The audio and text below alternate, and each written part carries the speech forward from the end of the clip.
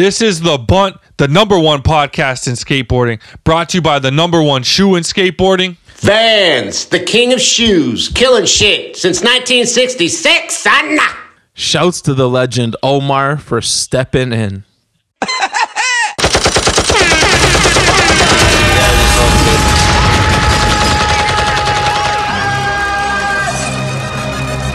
Drop that bitch.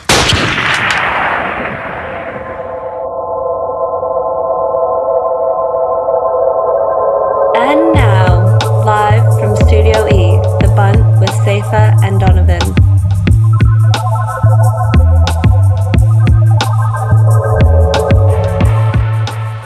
Y'all know what it is. I'm D Jones. I got my main man, the Ghost, with me, and we got Ants One behind the scenes. It's a cool thing. Still.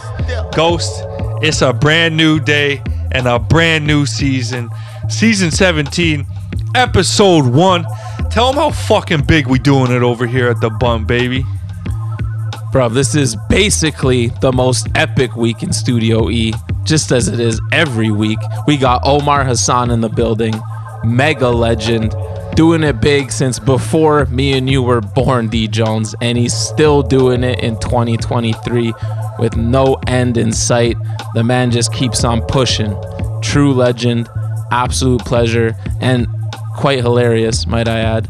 That's Omar Hassan. Then we taking y'all straight to the post office, dusting off the cobwebs up in there, you know what I'm saying? And then, a little Super Bowl recap, rundown. You already know what it is. Let's go, baby. Make sure to follow us on Instagram at The Bunt Live.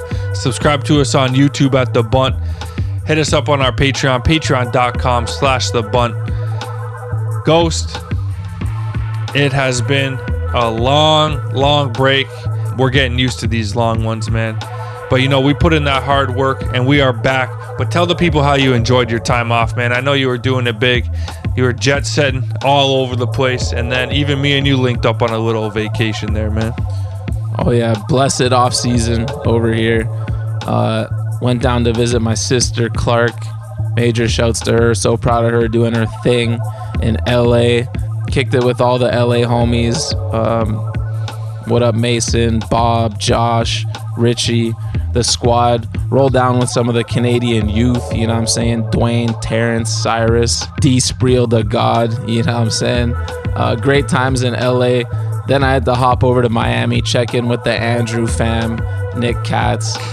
Linked up with our boys Tommy, Bass, Phil. Just a barn-burning crew, got some golf in.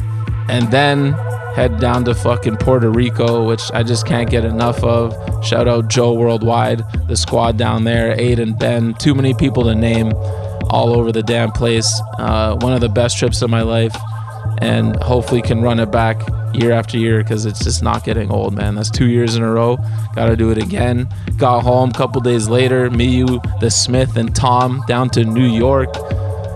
Can't really say what we did just yet, but I mean, it's not that much of a surprise, or it's not that hard. If you want to investigate, I'm sure you could figure out who we interviewed, but we had a fucking blast in New York.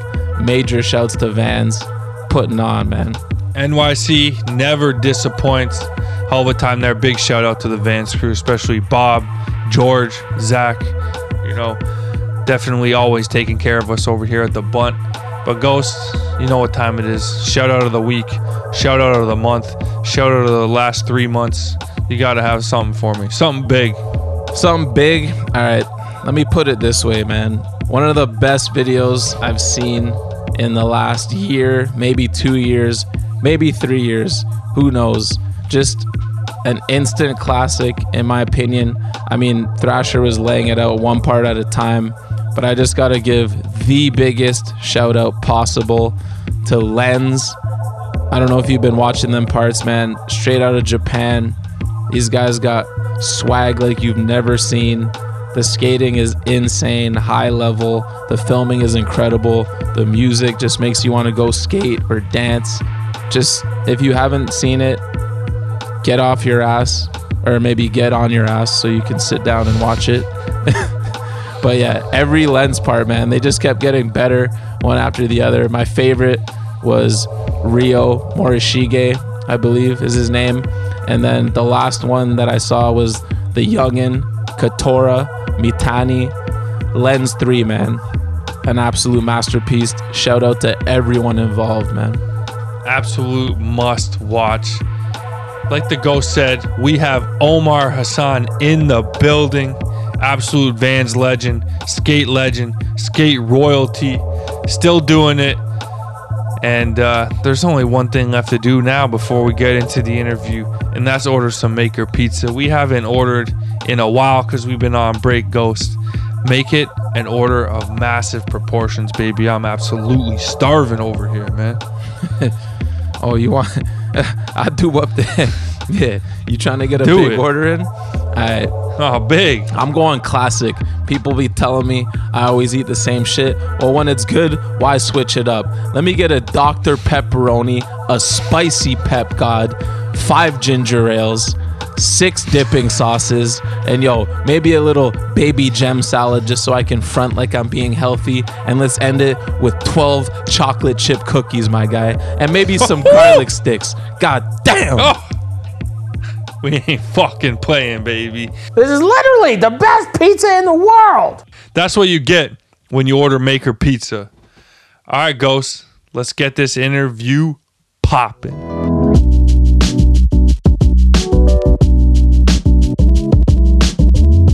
All right, we have the legend, Omar Hassan, in the building. What's going on, man? Dude, just chilling, man. Just living. Yes, sir. Just living my life. Just chilling, man. I'm stoked. This is gonna be awesome. I just hyped to be doing my thing, still being me. You know what I mean? Hell yeah, Omar, you've got to be one of our most tech savvy guests of all time, man. Welcome to the show, dude. That's exactly what I'm all about, man. Just futuristic technology. Oh, Omar, you ever listened to the pod before? You a big podcast guy? I'm not a big podcast guy, but I've listened to your guys. I've listened to, if I'm in the car doing shit on trips, sometimes I'll listen once in a while. You know what I mean? That's what's up, man. So we just about good times, funny stories over here. We start every show off the same. You got to hit us with your favorite skate moment and your favorite sports moment. My favorite skate moment would probably be being at the Skate Escape when I was a kid, watching the Skate Escape contest when I was a kid. One of the first skate contests that I've ever seen, watching it, being a little kid in the stadium, watching Christian Hosoi and Tony Hawk, and they did it was the Skate Escape Vision, Skate Escape, and then the Red Hot Chili Peppers played up on the deck. Damn. And it was like a full production, and that was one of my introductions to like when skateboarding got really big, you know what I mean? And I was watching it as a kid with my friends, and we were like tripping out, like, holy shit, this shit's like some steroid shit. So that was one of my favorite moments, like as a kid, you know, because that's your first initial look into like being a fan, and then watching the people that you looked up to and seeing it all go down, you know what I mean? That's what's up. And then sports moments. God damn, what would be a good sport moment that I would think of? Probably when one of those YouTuber dudes got knocked the fuck out the other night. That was actually pretty good. Fuck those dudes. But the Jake Paul dude got knocked out finally. Well, got lost. That was kind of exciting for me. Yeah, that was good for everyone. I don't even care about that kind of shit, but shit's funny to me. But that's just what popped into my head. But that's not one of the greatest sports moments, but it was a great sports moment. Perfect. A nice recent one. Yeah. Love that. You know, on another point, though, I was telling Zach a funny thing about sports is one time I was riding for Verizon, and they had something with me where they were making me do some weird shit, like. So one time they had me going to the Lakers because they sponsor the Lakers, the place where they practice. What's it called? Practice facility, practice court, whatever. Yeah. So anyways, they sponsored it, and they wanted me to do this interview with Lamar Odom back in the day. Sick. And so I'm like, go there, and I have no idea what I'm even going to say. I didn't do any research, or I didn't even care. You know what I mean? I'm just like, all right, do my job. So the dude from Verizon sent me over there, and I went over there, and I'm in this like little box with all the like media people, and this guy Jim Hill, which is like this gnarly sports broadcaster that's always on the news and stuff. I like go in there, and all of a sudden I'm like, dude, I see that dude on TV all the time. Like, the hell? And I realize, like, I'm in way over my head, dude. Like, I'm in with these dudes that actually know what they're doing, right? And then all of a sudden, they're like, yeah, Jim Hill, da-da-da-da, you guys gotta all step aside and wait for this guy, Omar. He's gonna go interview Lamar Odom. And they're just getting done, and all Lakers are out there, and I'm like Bambi on ice out there. Like, dude, tripping out, right? And then all of a sudden, I'm like face to face with Lamar Odom, and I'm like, dude, I don't even know what to say to this guy. And they gave me all these like what not to say questions, because at the time it was like he was like dating Kardashian, and I guess he had a child that had passed away, and like there were certain questions they were like, yo, dude, you can't ask him these questions. And I'm like, what the fuck do I ask this dude? Like, how's your practice or whatever, you know what I mean? Like, so I'm up there and I'm like kind of shaking, and I went to give him the microphone, which was like a no to do, because they're like, what the fuck am I supposed to do with that thing? Like, I'm not going to hold the mic, right? And he's so much taller than me. And so I was like holding the mic and just shaking like the Statue of Liberty up there, just like earthquake of Statue of Liberty with the earthquake. And I'm like, dude, it was super surreal, because I'm just on the court with Lamar Odom, and then next thing you know, he's fucking cracked out at the Bunny Ranch in Vegas or whatever. I don't know. Yeah. But yeah, it was a surreal sports moment for me, actually. Oh, that's insane. True story. So back to skating here for a minute, even though I love basketball. Yeah, sorry. All good. Take us back to the beginning, Omar. How'd you get into skating, and where'd you grow up, my guy? I grew up in Costa Mesa, Newport Beach area, and we have basically Vision Skateboards was in our neighborhood, but my older brother got me into skating, and I started kind of like just following what he did. And then right when Vision Skateboards came into the area, skateboarding started blowing up, you know? And we were in the presence of greatness. Like, at the time, I didn't know any better. I was just looking at it like, well, I'm into skating, and, you know, next thing you know, all those guys that were so influential ended up becoming like some of the most influential dudes in skating. But we just looked at it as like, you know, like we didn't know any better. We just liked to skateboard. And we had this thing called Pay and Play, and it was a thing in Huntington Beach where we would all bring ramps, and like there was only a couple skate parks, like I said back then. It was like Del Mar and Upland were like the last of like the actual like skate parks before it turned into like strictly just being in the streets, and street skating became just like where parks were dead. You had to go to someone's backyard and like hit someone up and be like, yo, can I skate your ramp or something? You know what I mean? So we had this thing called Pay and Play, which was sick. And it's at Huntington High School. And everyone would just bring ramps and rails, and we just turned it into like our skate park. You know what I mean? And it was sick because at the time, we just were kind of creating our own little scene, and then every weekend we'd just be there all night, all day and night, just skating. And there was a lot of really cool people that came out of that whole time and era, you know, like Jason Lee and Ed Templeton, and just all kinds of random dudes that grew up in this little area, pocket of Orange County that we live in. So that became like skating to us, where we started really like meeting each other, and everyone knew each other, and we just would link up with each other, and just, you know, that's how it all kind of started for us, I feel like. Sick. So what would you consider your first big break in the skate industry? What popped it off for you? I got to go to this Münster contest in Germany, and it was called Münster, and you guys might have heard of that. It's an old contest in the 90s, but I went there in like 89, and it was basically like the Super Bowl of contests for skateboarding. In a sense.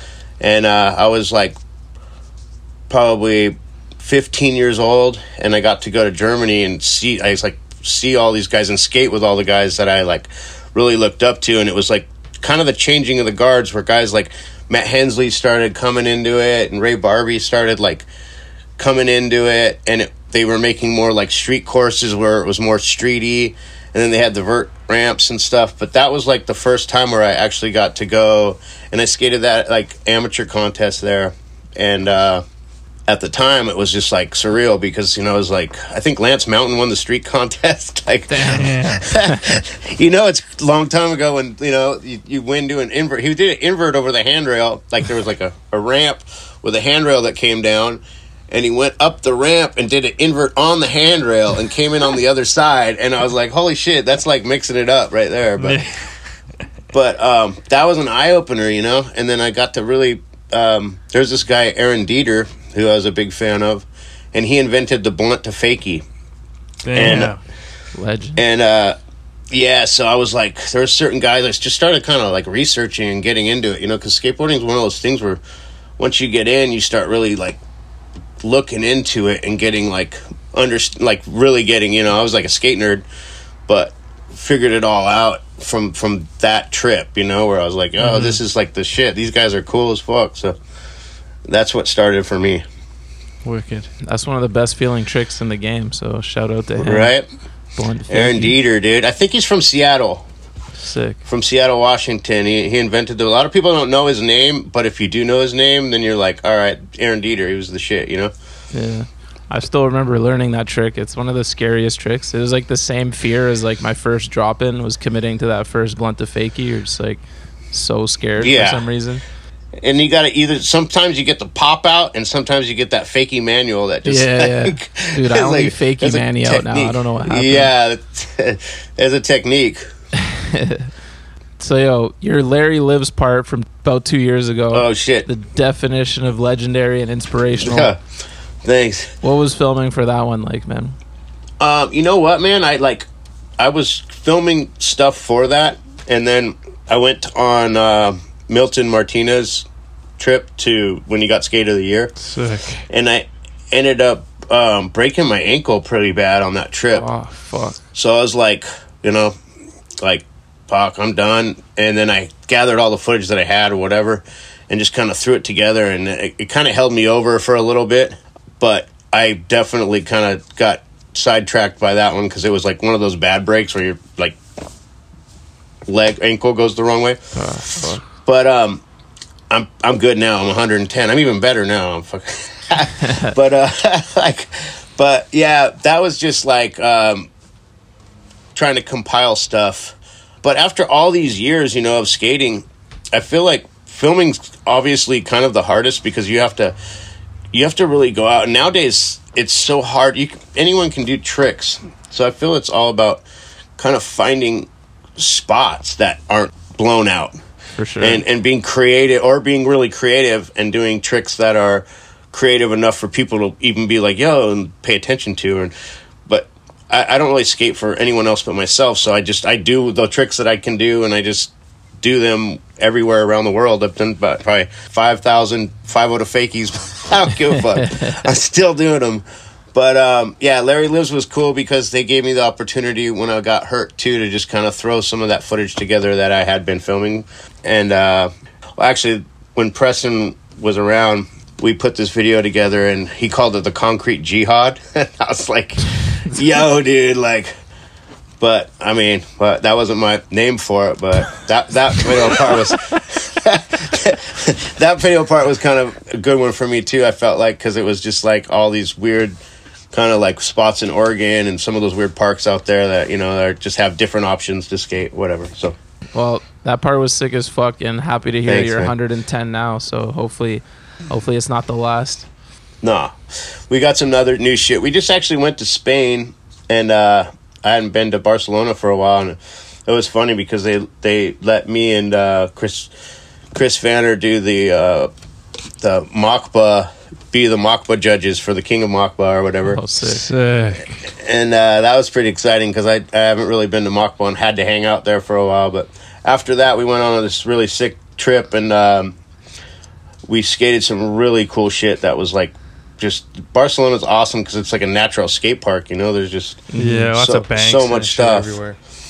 So it was pretty sick. It was a good experience, and I feel like that trip, it should be coming out. We put an article out, but the video footage of it should be coming out soon. So that was a really awesome one to be a part, and I never take it for granted. I'm super hyped that even to be embraced by some of these kids, because nowadays the level of skating is, I'm not just trying to skate, but I'm also there as a fan watching these kids. Mm-hmm. And they're so gnarly that to just be there live and see these dudes, I'm like, yo, dude, like, I'm super blessed, you know? It's crazy nowadays. So, speaking of Larry, we hear Larry is your alter ego, but he's actually the real Omar. What's the story there, man? So, that started when I was going through some problems in my life. Started out like that.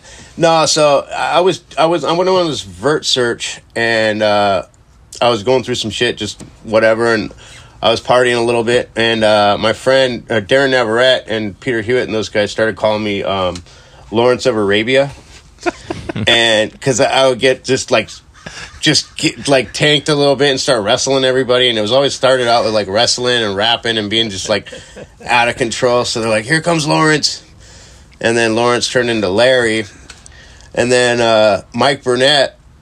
I went on one of these lodge trips for Volcom, and CJ Collins was my little rival because even though he's really young, he's got a lot of tenacity. Yeah. And I can never let him get the better half, you know what I mean? I'm old, but I'm crazy. So I was always like wrestling with him. We were going at it, you know what I mean? And so he came out with an article that was like Larry against the Kid. And then once that became public, it just became like, all right, they're just taking that name on, and that's just, if you can't fight them, you gotta join them type thing. Like, all right, I guess I'm fucking Larry. So Larry's the real Omar now. Okay. Yeah, but it is an alter ego, and like it's kind of one of those things too where it's funny because people want Larry until he shows up. And then you're fucked. Or at least I'm screwed the next morning. So everyone's fucked. Yeah. That's who Larry is. Can you tell us who MC Money Bump is? Oh, MC Money Bump. Okay, so that one started with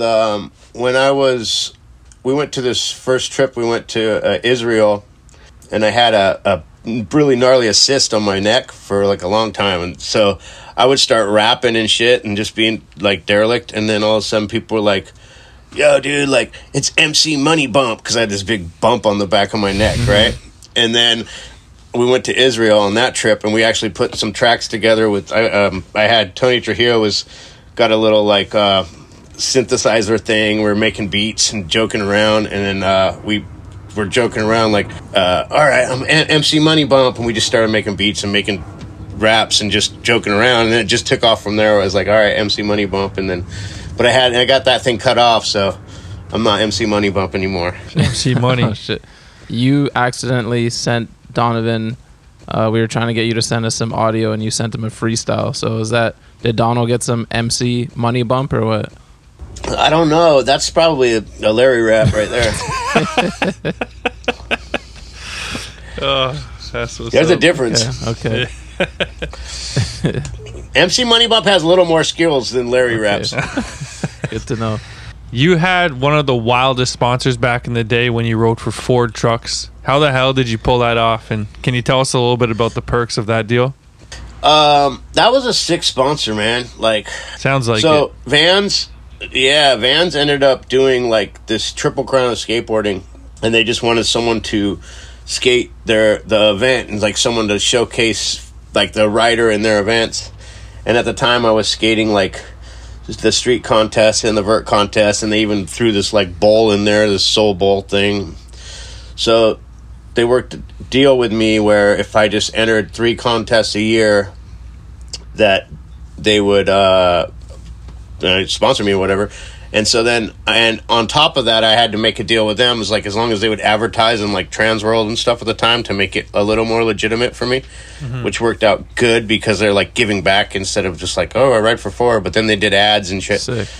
So it was kind of sick because I like, the first year was a truck, and then the next 4 years was like a salary, which was like good with me, you know what I mean? Wicked. So I was like, yeah, I'm driving the truck, and then the next 4 years is like I'm fucking paying my fucking rent, you know what I mean? So that's so sick. Much love to Ford, dude. Much love to Ford. And it was kind of cool too because they did a lot of weird stuff. Like they sent me to this 100th year anniversary of Ford, and I had no idea how much shit that those fools owned. Yeah.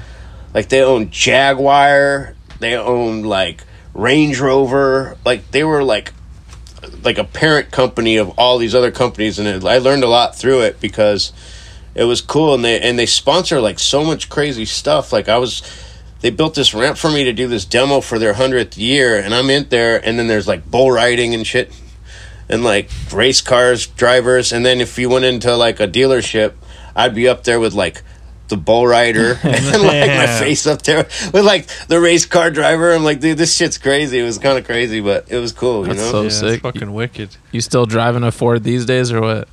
Hell no, I ride Toyota now. Oh, shit. Just kidding. No, I do just because I like the Tundra, but I have much love for Ford, don't get me wrong. It's just the quality of the Tundras nowadays are sick. Keep it real. You got to, man.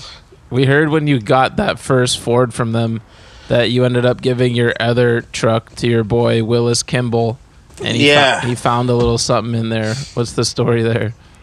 What did he find in there? A check for $20,000 apparently. Oh, yeah, I don't know. Dude, I was pretty. I don't know. I was pretty bad with my like you guys see me try to log on this thing. I didn't even log on to a conference call. But I was a little loose with my finances, and there's a lot of things that I'd probably change if I had some sort of person. Now I got a girl in my life that kind of handles a lot of that stuff that helps me out, so things have been a lot better. But yeah, at the time, $20,000 was just nothing. Eh? Just leave it in the truck. No. I'm not even saying that. It's one of those things where I just was just probably negligent and just I used to just not really be very savvy with my my plan of life attack, I guess you could say. Yeah. Right. Gotcha. Well, dude, after this, one thing we got to get you to do is upgrade that email, man. Anyone, with a AOL.com email needs a little upgrading. We could give you a hand with that. You know what's funny that you say that is everyone's been telling me that. But it's working. Look, we're talking now. It didn't work, man. On your friend's email. We had to this text isn't even your email. Oh, yeah, never mind. See, that's where the $20,000 check goes. Same thing. I don't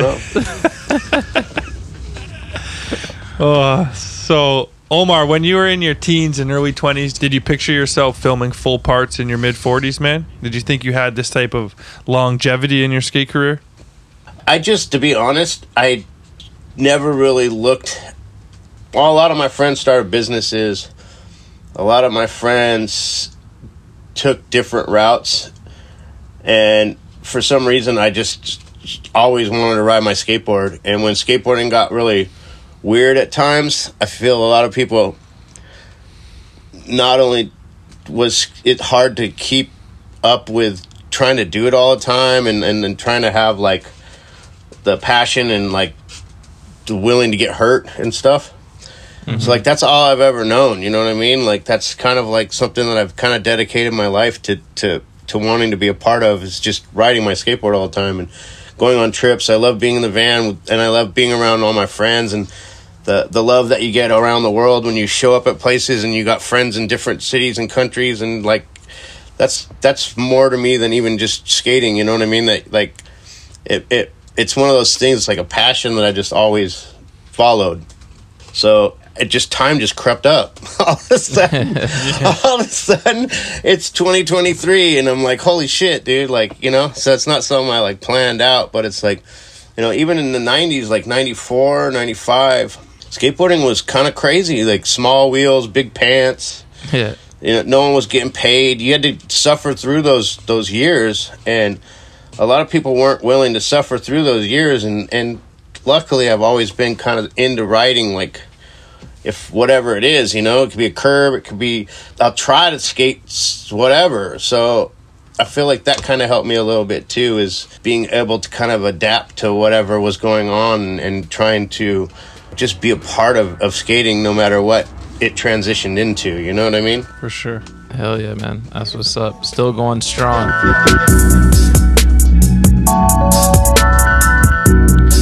SkatePal are urgently looking for more female volunteers to help them run skateboarding sessions in Palestine. With nearly 50-50 gender split amongst the young people attending their sessions, having female volunteers is key to improve this and keep girls on the board. Help SkatePal make skateboarding even more accessible.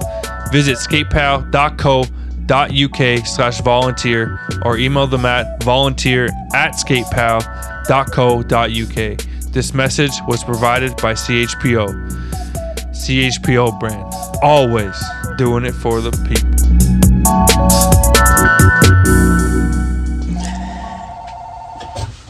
Oh. We got calls. Big fax. See, there's fax machines and AOL over here. We got fax machines and AOL, son. Jesus Christ! No, the people they're tired of trying to email your AOL account. They're sending they're faxing my AOL right now. Bro, that's Ford Trucks trying to renew the contract, man. Right? And they can't even get a hold of you. I wonder how many deals you haven't read in your email. How many probably got Lexus trying to give you a car in your email? Yeah, I got a couple other emails that I don't even know about. What was before AOL? Landline? Yeah. I used to have a landline. Snail mail, man. Jeez. As a young skate rat, I remember seeing you flying through the air doing the most massive heel flip indies, I think, in some of those Europe 2099 whatever videos. Those were burned in my brain. What is it about that trick, man, that flows so good for you?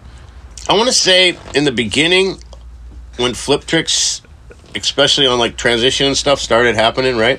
I always did kickflip mutes, and then I would do kickflip indies, backside, but then everyone was doing backside kickflips or kickflipping, and then so once I figured the heel flip out, I felt like it was more of a flick too. I have a better flick now. Everyone figured out how to do a kickflip properly, but back then it was like kickflips didn't look the same as like a heel flip where you flipped it off the nose, like a Ollie North style. So I just started, and then once I learned them frontside, I just started milking that shit. I was like, I'm gonna just keep milking this one frontside, because at the time it was like kind of a new thing to go frontside and flip your board. Right. So I just started doing a lot of heel flip frontside airs, and at the time it just became one of those things where that was my go-to, I felt like. So the funny story to that was it started forming its own name with like Jake Phelps and some other people would start coining names on it, because I'd go to like Marseilles and these contests, and I would always do it in my runs, and it was always like a crowd, the crowd response. Any crowd that doesn't know skating, you watch them do a heel flip frontside air over something, they're, oh my God, like, you know what I mean? Yeah, so I was like, and so he started calling it the money grab, because it was like money every time, you know what I mean? So then it formed its own name where we started calling it the money grab, and there was also the heel flip lunch tray, because sometimes you'd grab it like a lunch tray and just throw it under your feet. So like, it was kind of a silly trick, but yeah, it became the money grab. You did them with pure D, like a beast. So respect you. If you're gonna milk a trick, that's a dope one. Signature move. And then there was also we did this like a music video for Offspring, and I think it was called Huck It. You probably Google it. It's on there. It's called Huck It.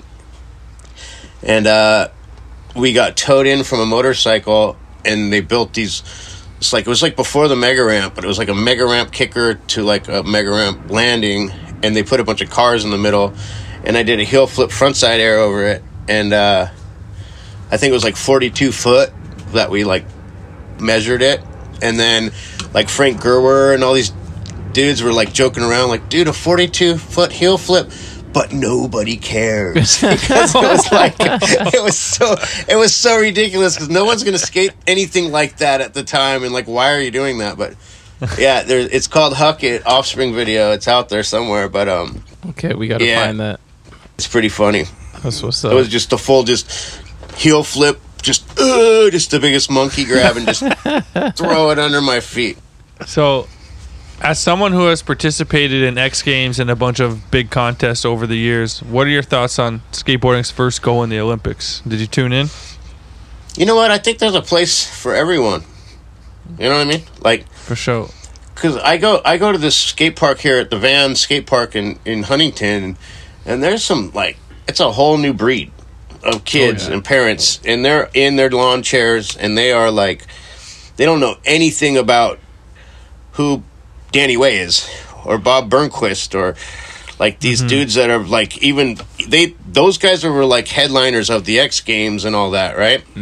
They don't even know. They just know that the Olympics are involved in something, and they're in their lawn chairs. Just, they've done no study, no research, but they know that their kid, it's a sport at that point. Yeah. So without putting hate out there, I'm like, good, that's good for them. They don't understand. I don't expect them to even know or care who I am or what I've done, because they have a goal to make it to the Olympics and stuff. So that's another side of skateboarding, and that's good because skateboarding's growing, you know. But in another respect, there's also that other side of skateboarding where it's like, I appreciate when people have an understanding of like the whole spectrum of how it started or did research or figured out history. But the kids that are going to prevail and be really good are the kids that are going to kind of understand the best of both of those worlds and figure it out. So some kids that are like some of the newer kids that get it, that done their research, will probably have a little bit of a head start, a heads up on what's cool, what tricks are cool, what's not cool. And then there's going to be the Olympic kids that just don't even care, and they're just going to just rip. But now that there's parks that a lot of those kids don't even really care about skating. There just happen to be a skate park at their park, and they get really good at skateboarding, but they don't really do any research or have any history skills or understand what skateboarding's about. That's fine too, you know what I mean? So it's like skateboarding's just became this giant, you know, thing to where even with the Olympics, it's going to be interesting to see what happens, because since it's so new, like a Pedro Barros, for example, like he's done a lot of research and he's an Olympic hopeful, but he also understands the other side of skating because he's been in it for so long. So there's just two different sides of it, you know what I mean? I don't know if that makes sense or if I'm even making sense at all, but like, No, it makes perfect I feel sense. like there's a whole new consumer of people that are into skateboarding because of the Olympics, and the kids that it has a lot to do with their parents, and if their parents grew up understanding skating and what they're pushing into their brains and figuring out. But I have no problem with it, you know what I mean? Because it's never, I'm beyond caring about being affected by all that, but it's been interesting to see what happens to skating, because it's definitely a whole new group of kids that are doing it for different reasons, you know, than just doing it for the love of it, you know. And For sure. I don't know if that made sense, but I just No, rambled. that's well said, man. There is. Skateboarding is just enormous now, you know. You can't expect everyone to know every little bit of history. And No, for sure. Yeah. Would a prime Omar Hassan want to compete in the Olympics or what? I mean, that's kind of how the X Games were, in a sense. When I that guess it first was came viewed out, the same, eh? that was exactly the same, you know. It was like, all right, cool, there's this thing.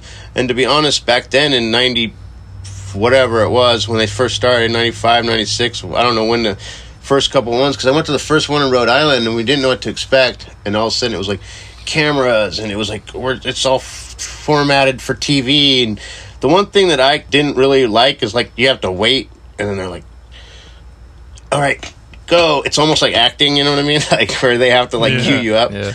And that's hard on when you just want to skate, you know what I mean? Like you don't want to be like put on in a position where you have to be told what to do. So, but I mean, we just did it. We didn't know. Like I would still do it today if it was Olympics. If I was some of these kids that were good enough to be in that shit, take their fucking money, dude, and have fun. You know what I mean? And kill it and like have fun. Like that. There's nothing wrong. Like look at Yuto. Yeah. Yuto's probably one of my favorite skaters of all time, because he's just good, and he's got all aspects of being good. Like you can't take anything away from Yuto, you know what I mean? Like, so if I was Yuto, I'd be all over that shit. For sure. It was funny watching the finals of the Olympics. It was kind of what you were talking about a little bit. It felt like, I can't remember who else was in the finals, but I felt like Yuto was the only guy left who kind of would know his history and kind of was a well-rounded street skater as well as a contest skater. So I feel like a lot of people were rooting for him because the other guys were more just like contest heads that maybe don't know or like don't have that same appreciation for the big picture. And it's one of those things where someone like, you know, like that he's a great ambassador. You know what I mean? Like, yeah, absolutely. You need the guys. That's why they kind of have a upper hand too, because since people know that they know, then they're a little more likable and they're a little more favored. You know? Yeah, for sure. Mm-hmm. Omar, this is a Vans podcast, and you've been on Vans just a little bit longer than either of us have been alive. That's just insane to think about. How did that relationship with Vans first pop off? I got on Vans because they had a skate park at their warehouse. And this is like in like the early 90s, like 90. And they used to always have these like castle contests. And being here, growing up here in Orange County, like Vans are like basically the king of shoes, you know? You got Budweiser's the king of beers, Vans the king of shoes. So we were just like, especially for skateboarding, and we knew that that's what they did. And then when all the, you know, it's like, I guess just living here in California especially, it just became a thing where it was like that was the shoe, and they were the only ones really supporting skating. I mean, and then later in life there were these offsprings with like Airwalk and other shoes, but being a kid growing up here, you know, you always knew that Vans was just the one skate shoe company. And this guy Kelly Rosecrans and Beetle Rosecrans, they ran Vans at the time, and they did the team, and they were just like getting all the kids from around here. And at the time, there's actually one campaign that they had. I don't know if it was probably like 91 or something, and they had the whole team, and they had them all come together, and we did this big photo shoot in the poster. And it's so crazy to think the heads that were in that poster. I mean, you got everyone that's on a different shoe company today that's legendary. We're all in that like poster, a part of the team and on Vans. So they were the only skate shoe company at the time that were like really supporting skating and doing it to where it was like, all right, like this is like our team. And, you know, it was like every name you could think of, you know, from Danny Way to Mike Carroll to Eric Costin to everyone is in this photo. And it's surreal to think about how many riders at the time that they supported. And, you know, I'm lucky that I kind of, at the time, because there's other shoe companies started coming in and becoming kind of a little cooler, you know, like some of the newer skate brands as far as being like when the Etnises and the D3s and shit. Like, yeah. I'm just saying, you know what I mean? Like, there was other companies starting their own shit, doing their own thing, and luckily I always stuck with Vans, so it kind of helped me out in the end because I feel like they supported me through all that. But I never rode another shoe, and I'm kind of glad I haven't, because a lot of those companies have dissipated and gone away. But the skate shoe thing was really big for a long time there, and now it's crazy to think like with all the corporate entities with like the Nikes and Adidas have kind of taken on the role of being the new DCs and Osiris's, and you know what I mean? They've taken those other riders and those other guys out, but Vans is it kind of held its own as being a skate brand, and they have a lot of history and roots, and I'm just lucky to be a part of that like generation that was from the early, like I think I got on like 86, you know? So damn, so sick, man. So yeah, there's not a lot of I think Ray Barbie and obviously Cab and, you know, Tony Alva and a few guys, but besides that, like just being part of that for that long, I just I was in a right place at the right time, and I'm very lucky. Dude, that's so sick. Yeah, you definitely dodged probably a lot of bullets on the way just by sticking with Vans. Yeah. Well, it's kind of crazy to think, because when that all is, remember, I mean, there's Duff's. I mean, you could name so many like companies. So, you know, there's always that option of like, well, look at this is the new cool shit. But in the end, you know, Vans has kind of held their own, and everyone's kind of like, it's like a wave that just went like that, and then luckily it straightened out, and Vans is still here, and a lot of those other companies are gone. So that's what's up, man. Yep. Since 1960 motherfucking 6, you dig? And you out here since 1980 motherfucking 6. Yeah. There's always a 6 involved there. Yeah. So, yo, you've been on Vans for roughly 37 years. What are your top 3 favorite shoes, man? I know that's probably a lot to think about, but what are your top 3? I mean, we always rode the Skate High because that was like the one that was always, that was like the shoe. The Chukka boot was sick. That was sick when it first came out. You know what I mean? I rode the half cabs, but I like the new shoes too. Like that new Abe shoe, is weird as it is, like the technology in it.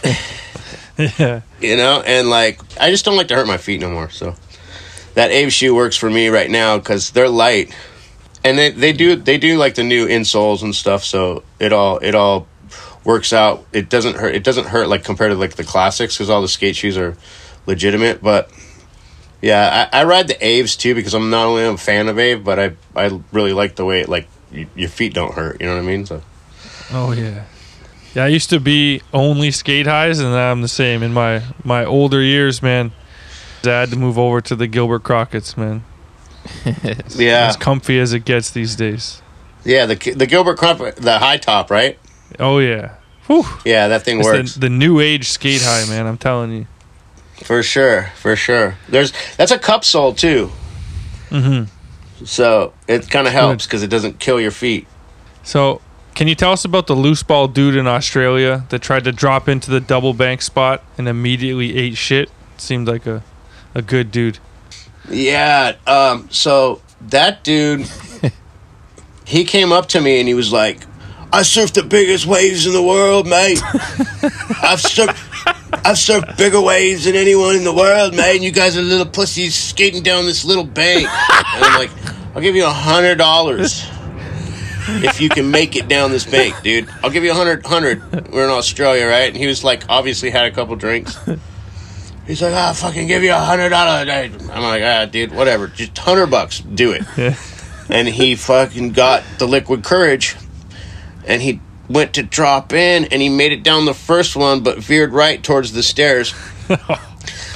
And he took like 2 steps down the probably I don't know how many stairs it is, maybe a 10 stair, and just did a fucking backflip twist onto his neck.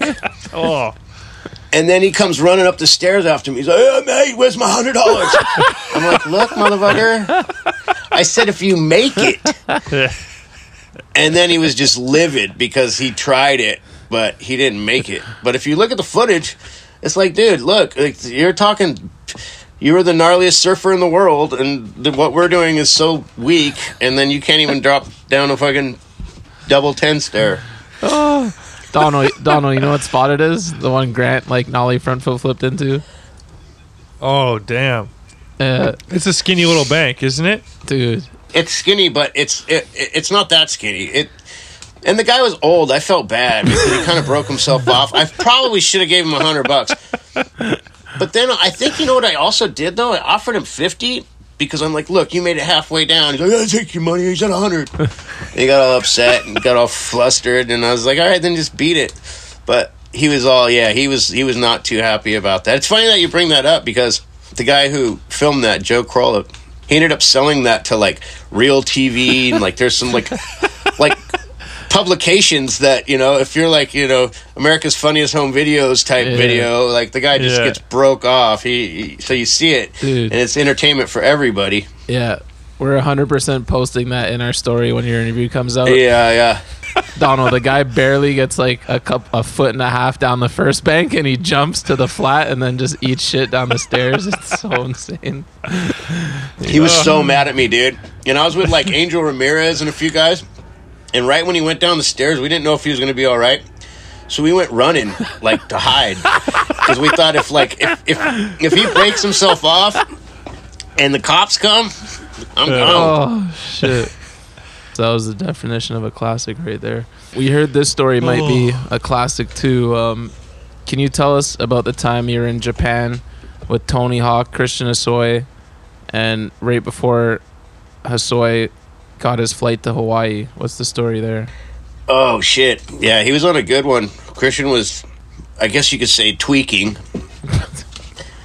And we were with Tony Hawk, and yeah, Christian was on a good one. That was in his party days, you know. I have no problem with him hearing me even say this because he knows too. But yeah, so it was just crazy. We got this sponsor by Minami Sports. It's like a Big Five type sporting goods store out there, which sells skating and all this stuff. And what was crazy about it is skateboarding was probably like 95, 96. And it was right when Tony Hawk kind of came back out of retirement because he stopped for a minute there and started the Birdhouse thing. And then we just got these demos booked out there for the shop. And then all of a sudden the shop wanted to sponsor us. And it was crazy because they were going to give us $300 a month and they were going to wire it into our account. And at the time, $300 a month was like, fuck yes, like hell yeah, dude, $300 a month. Yeah. And I'll never forget because Tony Hawk, and we were like high-fiving $300 a month, bam, into our account. Like all we have to do is show up, like right. And then you look at Tony now, he's like, fuck. But yeah, it was a sick time in skating. And then Christian was just he was out of his mind, you know. And then we ended up leaving Japan, and Christian's like having such a good time. He's like, I'm not going home. So he stayed. And come to find out, I think he had like a warrant for his arrest or something in America. Shit. So he was like, I'm just going to stay here. And next thing you know, we just left Christian out there. And yeah, it was insane. It was, but it was pretty cool because Christian was funny. He showed up with no gear. So he knew this shop had like clothes and stuff. Yeah. So he showed up with no gear and ended up just going shopping and getting all his clothes for the trip at the shop that we got sent out to do the demos with and stuff. So, but yeah, it was a weird time in skating. Yeah, it was a weird time because it was like, I mean, there was not a lot of money involved. So for us to get a trip to Japan and come out of it with $300 a month to ride for this shop, and then I think Wade Spire was with us as well. And yeah, it was a surreal deal right there. And it's funny to think because that's how small skating was at the time. You know, when me and Tony were like, dude, $300 a month to ride for the shop, like, and it was the first time we ever heard about getting money wired into your account. A come up right there, bros. And you were early on the tech and the bank wiring, but I guess your tech abilities. It's my AOL. I just got my AOL account at the same time. Oh shit! It's 2023 now. What does a day in the life of Omar Hassan look like? A day in the life. I check my AOL email. You can't check it, man. We've come to a conclusion. It could be one of those like Bitcoin accounts you can't get into, and the guy's like on the last try to get the password.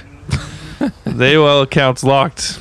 I actually have to get the password reset to text message to me pretty much every day because I forget it every time. That's how I just figured out how to get with you guys. I had to get everything texted to me. So yeah, no, a day in the life is like, man, I get up and I figure out what I should be doing, what I could be doing, and then luckily I've been able to kind of keep traveling a little bit. So if I can get on a couple trips here and there, and I skate hard in the day, and then if I get hurt or have recovery time to try to figure out like how much time that is to recover before I can go on a trip, or if I pretty much, you know, wake up. I go to the Van skate park here in Huntington a lot, and then I also I surf a lot, and then I get in the van if I can and just try to get on skate trips and travel, and you know, I pretty much try to keep myself busy in that way. And luckily, all my responsibilities that I have are still geared towards trying to ride my skateboard. So that's a day in the life, I guess.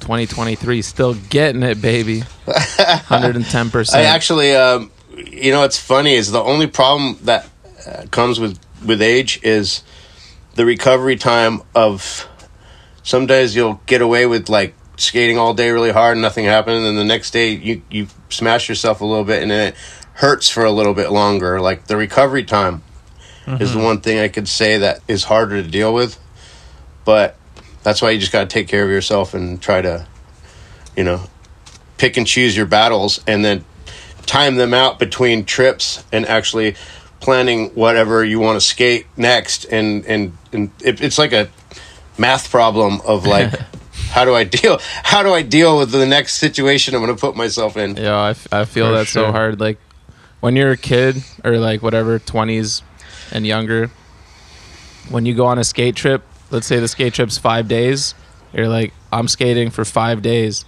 like all day, no worries. And now it's like you need double the length of the trip to get the same amount of days of skating. And like if I go on a 5-day trip, I'll probably be able to skate 3 days or 2 days depending on how hard you go. And you know what the key is know your obstacle. Like there's always an obstacle that fits you and it's your time to do your thing, and like take advantage of that time. And if you're going to go hard on it, then try to make it quick. And if you don't, at least try to make it. And then if you're out, but like know your obstacle. Like when we just went to Spain, they took me to some hubble ledge I had to board slide, and it was like really big, but they're like, okay, this is your obstacle. And like they went out of their way to be like, yo, this is Omar's obstacle. And the kids could jump on it really quick and easy. But for me, it's a battle, you know what I mean? Yeah. But they knew that was my obstacle, and I appreciated that they took me there. But it pretty much, I landed the trick, but it took me out for like almost the rest of the trip. But I mean, know your obstacle and try to tackle it, and make sure you make it count. You know what I mean? Take advantage of it, and then you can then you can at least enjoy the rest of the trip because you're successful at something. Yeah, there's nothing worse than getting into a battle, and when you go past the point of no return, where you're like, I'm not gonna be able to skate for the next few days. Yes. So I have to land this now, because or else I'm just gonna be done for no reason. That's my life. You want to say it? You want to know a day in the life? you just coined it right there. That's a day in the life. So what's next for Omar Hassan, man? Basically, what's next is just day-to-day living, man. Just try to roll the next day. You know what I mean? Like we got a lot of stuff popping off around here, which is kind of cool. There's always something. There's always some new terrain and parks and people, and it's like, I want to say we're going to be going to Hawaii next month, which is going to be cool. And there's just, trying to just skate and surf and live my life, man. There's nothing I could sit there and be like, there's some big plan. I'm not going to do anything different than I've always been doing, but just try to do it better and enjoy it more. Hell yeah, man. Well, we also heard you got an Indy doc and a pro truck coming too. Oh, man. Yeah. No, that's cool. That's super sick, because it's like super flattering, because those guys went out of their way and was like, yo, we want to do this thing. And I'm like, dude, all right. Like, but that gives me anxiety, because then I have to like actually like, it's not in my hands, it's in their hands. You know what I mean? But yeah, I really appreciate the love. You know what I mean?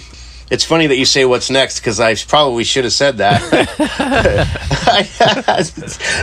But I seriously just like, that's super flattering. It's like humbling for me, because I'm not the type of person that wants to be like, I'm the guy, or you know what I mean? Like I'm not the guy.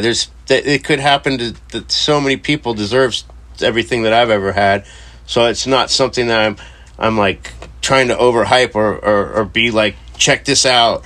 I'm just super flattered and humbled that someone went out of their way to like appreciate what I've done and is gonna like kind of showcase that.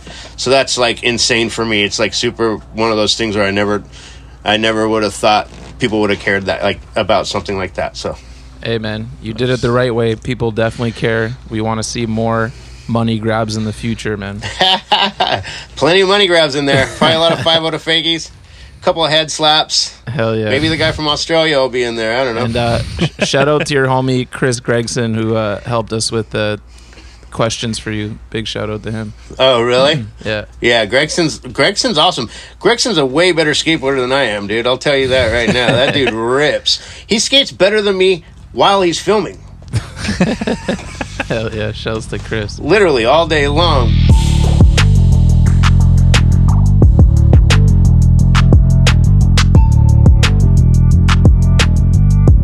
Yo, it's Rapid Fire with the Ghost, and this week it's an honor to be brought to you by Spitfire Wheels. Spitfire is here to let you know that the new Spitfire x Skate Like a Girl session capsule is out now. The new capsule features artwork from the legendary artist Lori D on 3 styles of Formula 4 99D conical fulls. Natural 52mm, teal blue 54mm, and black 56mm are available now. You can see the video and full collection at SpitfireWheels.com. What are you waiting for? Cruise over to your favorite shop now. Get them at KCDC, 9 Times, 510, Humidity Skate Shop, or whatever your favorite local skate shop is to cop the capsule. Also, you can learn more about the great work Skate Like a Girl does and how you can help support them by checking them out at skatelikeagirl.com. All right, Omar, it's that time. Little rapid fire. You ready, big dog? Yeah. All right, favorite skater? Mark Gonzalez, probably my favorite skateboarder. Favorite video? Milton Martinez Skater of the Year video is probably my favorite video. Favorite video part? Oh, that would be Milton Martinez's favorite Skater of the Year video part. Anyone that kick flips into the car wash, breaks his leg, and goes back and makes it is pretty much legendary to me. No doubt. Favorite style? Favorite style was probably Chris Miller. Which skater had the biggest influence on the way you skate? Again, Mark Gonzalez, because he was so good at everything that he did, you know, whether it be transition or anything. Mm-hmm. Most talented skateboarder on planet Earth? Probably Danny Way. Favorite trick? The money grab. Throw that one out there. Hardest trick for you? Just a solid kickflip. I suck at kickflips. The Barracks suck for coming out with. Can you do a heel flip? Right? National heel flip day. Most illegal trick? Stink bug, frontside air. Favorite clip you've ever gotten? Seriously, recently the one in Spain was probably my favorite one because the struggle is real. Hype to see that one when it comes out. Worst trend you've ever been a part of? The giant pant thing. I mean, this is like rave pants. In 96, we had to wear these pants that were like big pants. Like, big pants today aren't even a big pant. These were like the Fresh Jive-ish Junko rave pants that were bad, that we had to wear. Gnarliest trick you've ever witnessed? I saw Kevin Bockel do this grind the other day down this crazy handrail that was like insane. So Kevin Bockel just grinded this thing. That was fucked. Hey. And that was just like last week. So it's funny that you talk about progression. That was last week, and it was like live, probably one of the craziest things that I've ever seen. Hell yeah. Damn. Kevin Bockel's gnarly, by the way. What's the one trick that got away? I don't know. Fuck, so many tricks got away. That's just like so many tricks. What's the biggest bunt you've ever witnessed? I've seen Dustin Dolan. Have you seen his Holy Stokes part? We had this chain of Dustin Dolan, and he is the gnarliest fucking guy. Because if we're talking bunts that are insane, like that, you're like, dude, but he just will go for it, knowing that he's probably not going to make it. And he's the king of bunts. He is so insane, dude. Like, Dustin Dolan I've seen probably do some of the craziest shit. You know that brick bank in I think it's like Alabama or Atlanta, or it's that brick bank that people skate, and it's like just a transition. He tried to roll on it one time from the top, which is like ridiculous. I think I've seen. You know what I'm talking about? I think I've seen. It's a brick bank, and But Dustin Dolan, I want to say, is the king of the biggest bunts because he's so gnarly, and in his crazy brain, it's like a lottery ticket situation. Yeah. And he might even actually make it. That's what's so sick about Dustin. Like, I'm a huge fan of Dustin because he's so insane, but I've seen Dustin do some shit that's definitely on a bunt level. Yeah, I'd like to nominate the Australian homie as a massive bunter as well. Yeah, they're from Australia. They all come from Australia. What's the last new trick you learned? The last new trick is this relearning the old trick that I learned. Hell yeah. But learning it as good as I used to do it type thing. Because every trick, like... Which one's that? A frontside grind. A board slide down a ledge. Yeah. When you get to that point, it's like relearning an old trick is like a new trick again, which is awesome feeling. Dream job after skating. The owner of Ford. There you go. That's mellow. Ford ownership. Ford stock. Favorite local brand? This company called Don't Care, which is a company here in Costa Mesa, and it's no, don't care for a reason. Hell yeah. Favorite local skater? Aiden Campbell. Sick. What's the one sponsor you regret riding for? I don't really regret riding for any sponsors yet, luckily so far. Perfect. Maybe Black Flies, because that was a weird one. What was that? It's just a sunglass company that was kind of crazy. Weird. Well, I'm probably going to get flack for that. I might get beat up for saying that, so could be my last. This could be my last calling. Favorite teammate ever? Probably Grant Taylor. Damn. Legend. Worst teammate ever?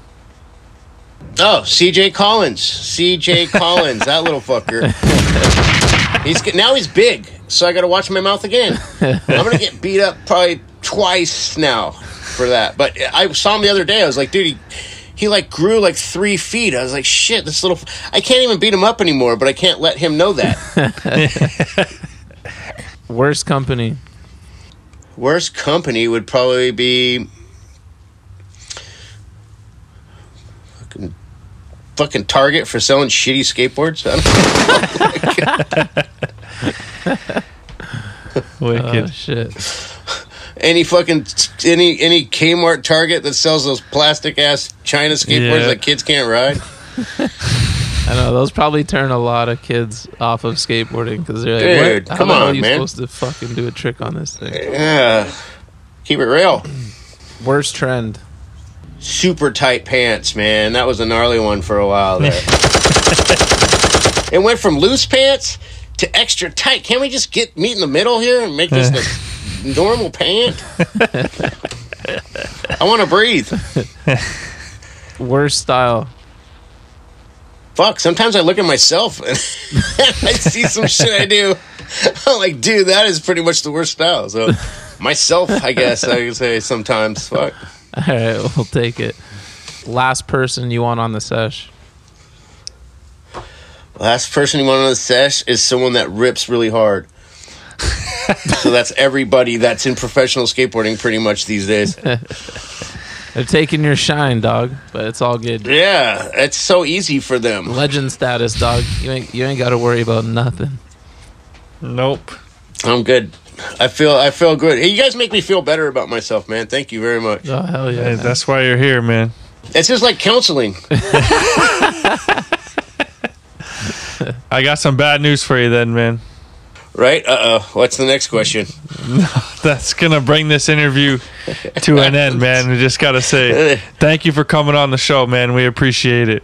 I really appreciate it too, man. I don't know where I was going with any of this, but I fucking appreciate all the love, dude. Hell yeah, man. Much respect. Hell yeah. Keep the dream alive, you know what I mean? That's all we can do. Yes, sir. Drop the mic.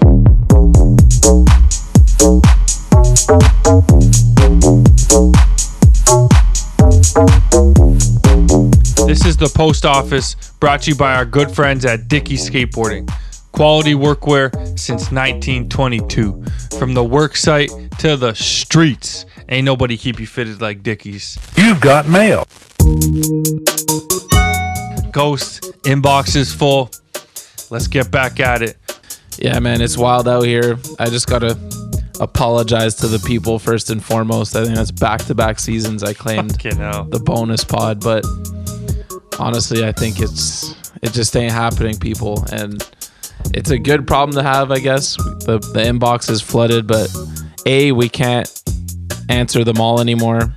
Show's getting too big, and B, life's just too hectic to do these bonus things. Not ruling it out for forever, but this last season, we were way too busy. So apologies. All right, let's get into it. Post office regular Eli Katz. Gustav seems like he would be a very nice guy if we ever met. I've never heard him speak a word, but something about his style on the board makes me feel like he would be gentle and kind. Can you guys think of someone that seems nice based just upon their skating? And can you think of someone that seems like an asshole based on their style? Do you think that someone's personality can really be that influential on their style? P.S. Just for the gunshot, Jaeger skates with asshole style, and I met him, and he was definitely acting like an asshole. Wow. Who you got, Dono? Someone that seems nice based upon their skating. The first one that came to mind was Deshaun Jordan. Looks like he's always having a good time, lighthearted smile on his face. Time to get him on the pod, I'd say. Deshaun, let's make it happen. Well, I can confirm that for you. I've met Deshaun, and he is just as nice as he seems, man. He's a great guy. And yeah, I've definitely got to get him on the pod. And then for asshole, I'd go with, it'd be like Ragdoll. I thought you were going to say Heath. I want to somewhat keep the potential for a Heath Ender episode 1 season open, so took that back, man. He seems like a great guy. I'd love to get to know him on the pod. Someone that seems like they'd be super nice.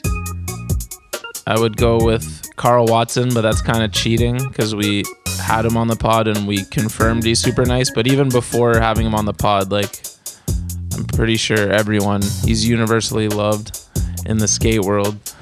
But let me go with another one. Adelmo Jr. seems like another guy that's just pure fun to be around and a good time. So I'll go with Adelmo for that. And then for asshole, I want to say I was dead wrong on this one. Spoke about it before, but Leo Romero, before we had him on the pod, I thought he was going to be a dick for whatever reason, some fake reputation shit. But once we had him on the pod, man, just such a real one and really a nice guy. So there you go. I think so, but I don't think there's definitely tons of exceptions. Sometimes someone's just the way they are, their personality, you can kind of see it in their skating. Sometimes a goofy person might have some that's wearing crazy kits all day, and then they're kind of goofy on the board and doing weird trick selection. I feel like sometimes it can translate, but there's definitely no rule, but I think it can have an influence. All the psychos are the best skaters. All right, next up, we've got an email from Matt Nelson. Yo, what up, fellas? I've been debating for months, yo. Do fakey nose tricks exist? I cringed last episode when Mason said, I can't switch 5-0, but I can fakey into them, instead of saying fakey nose grind. What are your thoughts? Or is it just easy to say fakey ollie switch 5-0? I think we've gone over this before, and obviously, I think when people say fakey ollie switch 5-0, it's just to leave no doubt in the person's mind. I don't want to have to go back and explain what fakey nose grind is. If I'm talking to Seifa, I'll say fakey nose grind. But if I'm talking to someone of a lesser skate brain, fakey ollie switch 5-0 is, you can't dispute what that is. It's so easy, right? Exactly. Because when you say fakey 5-0, people just take that in different ways, right? So if you just say fakey ollie, switch front nose grind, just when you're really trying to get the point across. I actually saw, shout out Mike Mo and ABD Collectibles. They posted I think Jamie Foy's Fakey 5-0 down Hollywood 16, and they were like, "What is this trick called?" And the comments were insane, man. Like, people were calling it like things you would never even dream of. So sometimes you just gotta fucking say exactly what it is. I'm gonna actually see if I can find it and read you a couple because it was that funny. All right, let me read some here. Fakey ollie into switch frontside over crook. Switch under crook. I think some of these are just being stupid, but fakey to fakey over crook. Fakey foy grind. 50-50 nose glide. Okay, these are all just being stupid. Fakey switch pivot grind. Fakey reverse salad. That's actually dope. Charizard grind. Anyways, there's definitely confusion, and like Donald said, when you just break it down, it just leaves no confusion, and you can keep going with your conversation. All right, next up we got a voice note from Peter Morris. Let's take a listen. Yo, it's Peter again. I was just wondering if you guys have a favorite obstacle you like to see in a street part, like a Philly step or a bar hop or a cellar door. Curious, let me know. Thanks. One thing I like to see in all parts, I guess, are spots that we know of. So it's kind of like a measuring stick of where each skater compares to other. Like when you see someone do something at Pulaski, you know what everybody else has done at Pulaski, what the spot's like, how hard it is. It's really easy to tell the true skill of a skater when they're doing tricks and getting clips at worldwide well-known spots. Like that type of shit interests me for sure. Yeah, for sure. Yeah, I can't really pick a specific type of spot. I mean, especially not for a favorite, but I would say I usually enjoy a step-up ledge clip, and maybe when there's like some stairs in the middle of a bank. It's always fun. All right, next up we've got a voice note from Ben Cabriana. Let's take a listen. Yo, what's up, Donna? What's up, Seifa? Got a couple questions for you guys.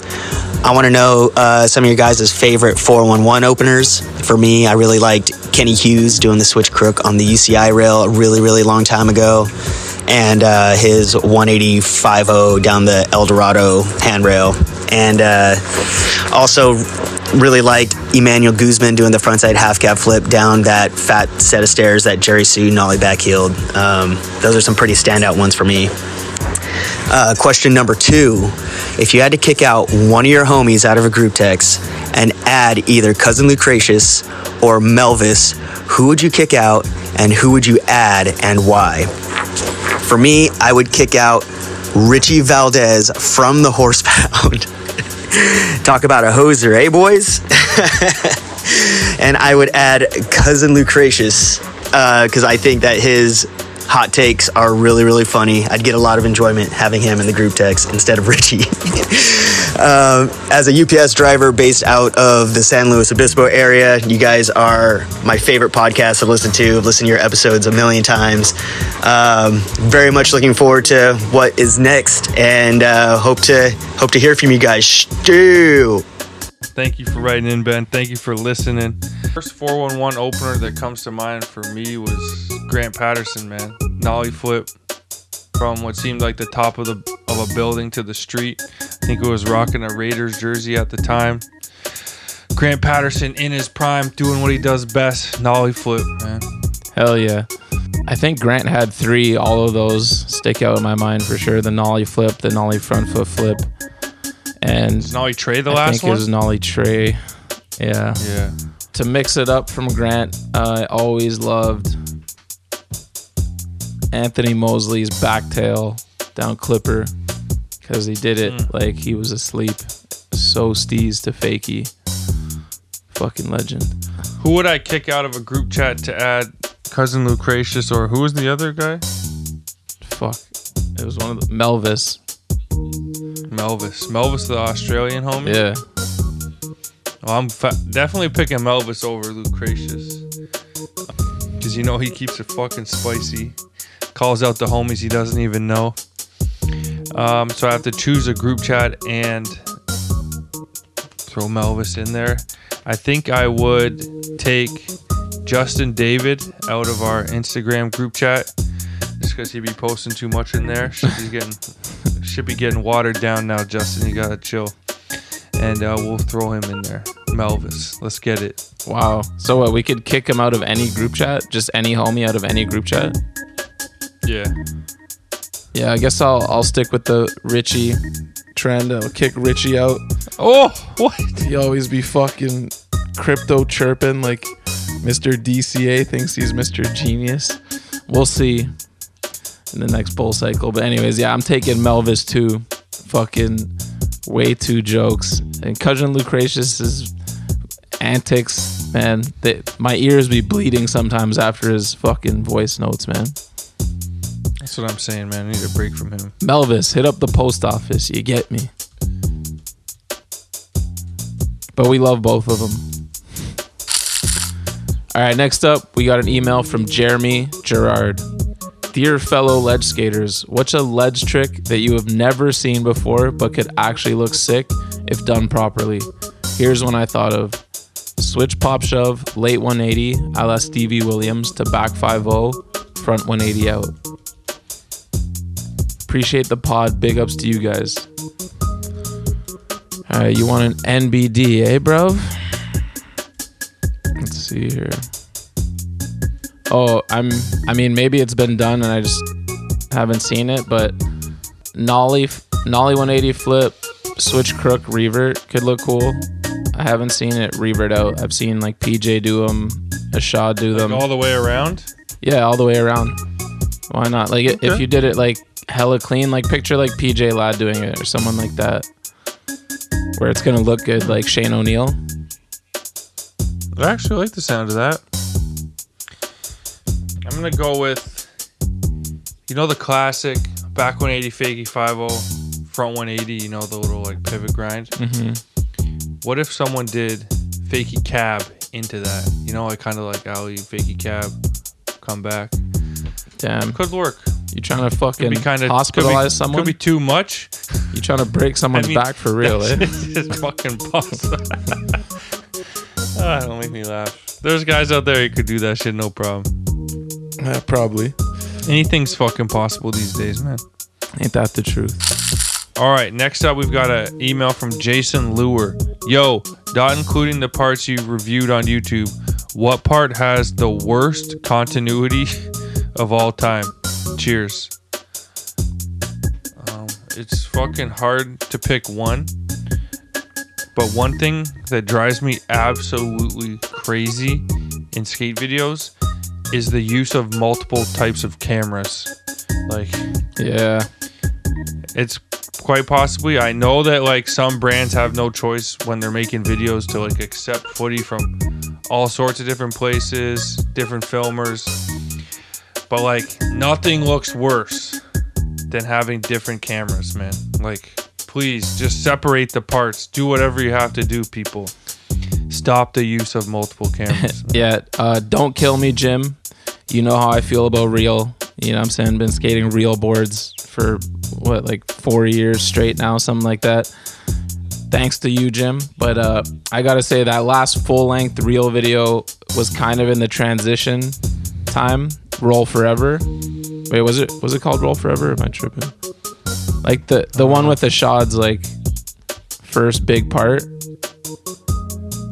The reel video, sorry, it was just called the reel video, I think. But that one, there was a lot of like VX HD back and forth. That one sticks out as like a video that was just caught in that that awkward period, you know? And when you have such a massive team, so many guys filming with different people, but you still want to use all the bangers, like there's no way around it. But I still love that video. But yeah, for filming continuity, like you're saying, that one definitely comes to mind.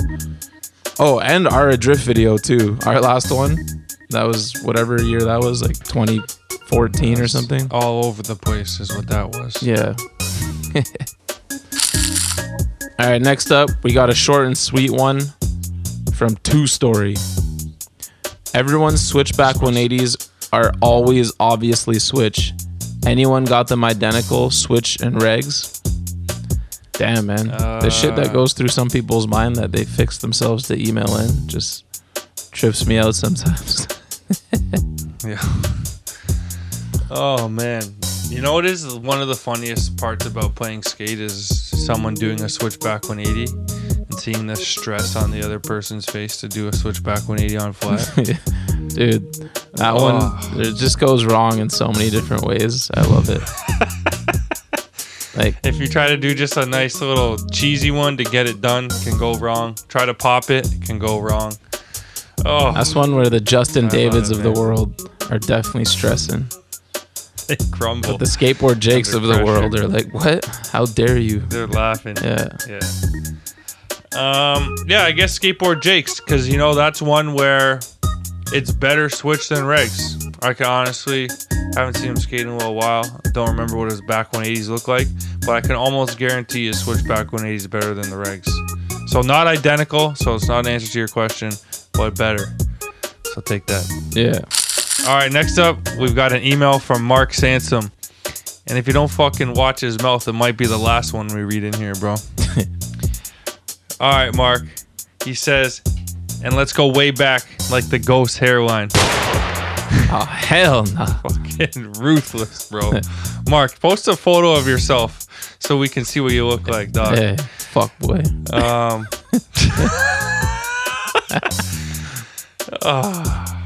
Safa for Dono, Dono for Safa. Pick each other's worst kit, in your opinion, over the years. Broken down by one of a shirt, t-shirt, or hoodie, pair of pants, kicks, and accessory. No one of you had the crew full zip TK Classic. I mean, Safa probably still got that in his closet. Bonus, has anyone ever done a legit switch impossible? Peace, Mark. P.S. Shout out Fraser at Welcome Leeds. This is a good fucking email. I like it. I like it a lot. The hardest part will just be remembering the wonderful things that my dear friend Safa has rocked over the years, man. Okay. Oh, I definitely got some shirt, trash t-shirt, kids. hoodie. Anybody who knows Safa knows that he rocked a very, very thin black crew t-shirt for probably about 15 to 20 years. The crew logo covered the whole shirt, and he said that his excuse was always that it was so goddamn comfortable. So the homies let that one pass. We're not gonna worry about that one. But if you know Safa, you know the t-shirt. Wait, which one? I'm trying to remember. It was like black, and it had like red or something. I love that shirt. I begged forever to get that one out of the lineup, and I think it's gone now, but it's been replaced with the Dime Duke Nukem tee that I can't seem to get rid of either. Yo, I love that game growing up. Fuck's sakes. And then moving on to pants. I don't know, like all of Safa's pants look the same, man. Whether they were some of the Dickies he's rocking now or the fucking Kevin Spanky long tights he had on back in the day. It's all the fucking same, man. Kicks. This is one place where Safa's always done it right, man. I mean, the guy's been on the check forever, and now he's on Vans. The kicks, he'll get away with. Oh, actually, I stand corrected. A few years ago, we received a box of Globe slippers that Safa's been wearing ever since. Oh yeah, might be time to get some new slippers. I have them on right now. Shout out Roland. They're like a weird brown cord slipper. I don't know. And for accessory, I have two accessories for the Ghost. Two classic ones. His tie-dye boxers. Anyone who travels with the Ghost knows he's had these goddamn tie-dye boxers forever. Yo. And then the piece, the Resistance. We have finally gotten rid of this one, but my God, It lasted a long time. The black and red checkered crew jacket that we just couldn't get rid of for 10 plus years. It's finally gone, but holy shit, it lasted a while, man. Bro, I love that thing. I wonder where it is. It's probably in my basement. Might have to break it out. As you can tell, it's just basically like a whole crew kit, you know. I heard crew's coming back, and the fact they haven't hired Safa as brand ambassador is a goddamn mistake, man. Bro, I still be rocking crew on the regs. You know that. Those premium tees, man. There's nothing better to chill on your couch in. Oh, premium tees. I can't think of anything specific, but the go-to is just the tall tee era. Whoever can find a Dono part from those days will get a nice little laugh off for sure. Some of those hat shirt combos, mask pants. I don't know what accessories you were rocking back then, but the good old days for sure. Too clean over the years, man. New era pinwheels, 5XLs, doubled up, some Rockaware jeans. Praise the God, Rob Welsh. You know what I'm saying? I had 2 of those crew full zips. I had the classic one and black and gold. That shit was straight fire, man. Has anyone done a legit Switch Impossible? Can't say, man. I don't think so. Walker Ryan's got a good one. There you go. All right, next up, we got an email from Judd Oteny. I don't know. Yo. What's crack-a-lackin', you man? It's your boy Judd, like mud, reppin' H-Town, Hatfield, the place of dreams just outside North London. First time emailing. My mate put me on to use about a year ago, and I've been listening and loving ever since. Skating was my first love, man, and I've always been interested in skateboarders, so getting to hear these combos is a blessing. Always inspiring. Mad stories. Love this shit, man. Use lot keep me going on them cold bike rides to work early doors, so many thanks for doing your thing. Here's me question. It's a 2-in-1. Have you ever been to England and had a fry up in a greasy spoon? And through your travels, what's been the place with the pangest food? Pang meaning safe.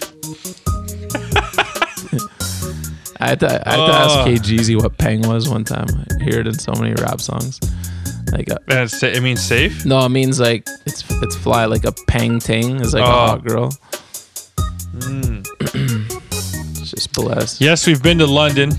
I don't think, like, honestly, we were on fucking big time Bender vibes when we were in London, England a few years back for the live show with Tony T. A trip we reminisce about all the time. One of the great Bunt trips of all time.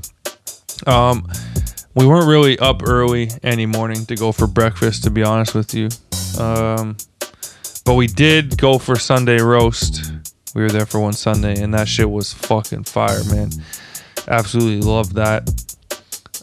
Greatest place I visited food-wise. Honestly, with us, it literally depends. Like, we have some friends that when we go away with, we know we're eating at the nicest restaurants these places have to offer. Like, we did a trip to Barcelona a few years back, and we were eating nothing but absolute fire. But I'll say when I went to Milan in Italy, like, I'm a huge fan of Italian food. Anybody who knows me knows I fuck with pizza heavy. 7 days a week, I'd do it if I could. And then mix in some pasta, some wine, to desserts. Hell yeah. Yeah, I'd say Italy, man. This is a recency bias one, but it's got to be like a top 5 best meal I've ever had in my life. In Miami, went to this place, Fiorito, I believe it's called, and it was just insane, man. I think it was like, maybe, was it Argentinian? I might be tripping, but anyways, you can look it up. Got the T-bone steak, market price, with Sixer, you know what I'm saying? He made the table get that, and none of us regretted it. Everything was pure fire. But also shouts out to Dizza's restaurant we went the night before, Walrus Rodeo, also absolute fire. And I just remembered one of your kits that I think is retired. I hope is retired. We'll see this summer. But your tank top, the like Jamaican style ones, where it's like, what the hell is wrong with that? What do you call that? Is it mesh? Yeah, your mesh tank top, man. That shit is fucking brutal, my guy. It's actually a t-shirt. It's not even a tank top. Whatever it is, bro. Yo, my girl hates that one. Leave too. It I actually have a long sleeve, the same style. Oh no. Yo, that just popped in my head when you were reading hell? that shit. Really? That shit's bad? Yeah. That's like, I swear though, I've said on this pod before, someone asked about like style or something, and I said you had one of my favorite like just cleanest kits over the years, but that one is one of the rare times where I've been like, damn, not today. Dude, I rocked it when we did the raffle for Patreon one year on video, and I got multiple call outs about that shit. My girl, literally, I was packing me and Say just got back from New York, and I was packing my bag, and I put the long sleeve one in there, and she was like, nah. You ain't gonna need that. Yes. I was like, what? I'm so glad I got you, because for a second I was like, damn, I can't believe I'm letting this guy off scot-free. But dude, I wore that to the Bunt Jam day, and I think like Davis and Mason said something to me about it, and I had to change. I had to like get a Bunt shirt. Yeah, I was like, what the hell? Maybe we'll burn it this summer together as a ceremony. I lost it actually, so it's all. Oh hell yeah! I lost the navy blue one. Yeah. So, R.I.P. Anyways, you know. Fuck. One of those ones where you didn't even know how bad it was, man. Thank God for the homies. All right, y'all, that's going to wrap up the post office for this week. Get your emails and voice notes into thebuntlive@gmail.com. The first of many. We back 11 straight weeks from here on out. Let's hear from y'all.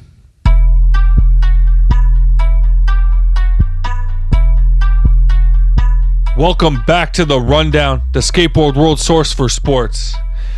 All right, Ghost, we have missed a lot of sports, but one event is always bigger than the rest. The Super Bowl. Your two boys, Jalen Hurts, your prized possession in fantasy this year, and Patrick Mahomes, head to head. Mahomes on a wobbled foot, Hurts with a bust shoulder, and well, we all know what happened, man. It was feels like 6 months ago. Mahomes got the job done as he always does. T. Kelsey doing his thing, and unfortunately, Juju played a part in it as well. Yeah, man.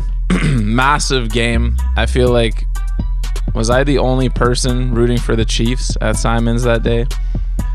You weren't rooting for anyone. You were rooting for everyone. You're like, let me explain how annoying Seifa's football fandom is.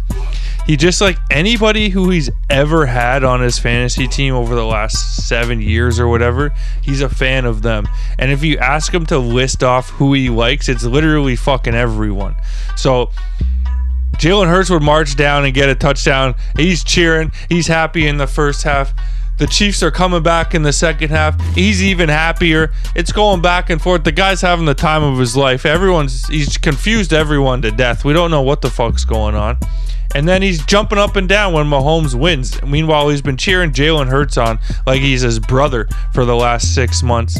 Like, I'm just flabbergasted at the what do Jalen and Jacoby call you? A fair weather fan is what you are, man. But I guess you don't get disappointed that way. It's die easy fan as opposed to die hard fan. Die easy. But this is what actually happened easy football at fan. The Super Bowl was the Eagles scored right away, and then the Chiefs came back and Kelsey got that touchdown, and I lost my shit. And then I said out loud, I was like, I guess I'm rooting for the Chiefs, because like something just overtook me on that TD. And even though I was like, it was one of those ones where I didn't want anyone to lose, but I wanted the Chiefs to win more because I just didn't want the narrative if Mahomes had lost another Super Bowl, he would have just been getting raked through the coals, whereas Jalen Hurts has plenty of time, and like losing that one, getting to that Super Bowl was better for his career narrative than like I just feel like they both got out of it good. The media wasn't gonna destroy either of them after the way it ended, you know. But if it was the other way around, Mahomes would have got destroyed.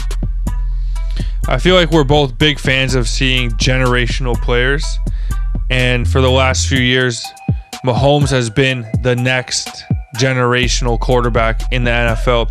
And if he had have lost this one, would his record have gone to 1-2 or 1-3 in Super Bowls? 1-3. So now he's 2-2, an absolute monumental difference. Multiple MVPs, Super Bowl MVP, 2 rings. He's back on track. The GOAT, Tom Brady, has officially retired. A cool topic that people were talking about in the days and weeks after the Super Bowl is, what does Mahomes have to do as far as rings to become the GOAT? Some are saying he doesn't have to get to Brady's 7. Yeah, because the stats are already through the roof. So if he keeps putting up similar stats and gets maybe, I would say, at minimum 4 Super Bowl rings, then I say you got to fill one hand, man. Like, you can't talk to me unless you fill a hand with rings. Yeah, just like 4 is the absolute minimum if the regular season stats and playoff stats are through the roof and he starts to eclipse some of Brady's records, and he'd have to play forever too. But I'd say, yeah, 5 is like, you got a better case. I'm excited to see it, man. This is like my Brady, because, you know, I started watching football way later, so I'm just gonna enjoy the ride. And even if he doesn't get there, who the hell cares? Like, Brady is literally like godly, and like he makes people confused about. I feel like Brady made Aaron Rodgers so much money just by his longevity, and then him being a few years younger, it's like, oh yeah, like he'll still be amazing for the next 5 years, right? And he got that 150 for 3 last year. Fuck's sakes. Absolutely. The beauty of it is that Mahomes is getting a lot done in the early years, and he still has a lot of time left to do what he needs to do to get there, versus Brady. Obviously, it's going to be hard, but if you think about it, this was probably the worst roster he's ever had in Kansas City, and he just won a Super Bowl with them.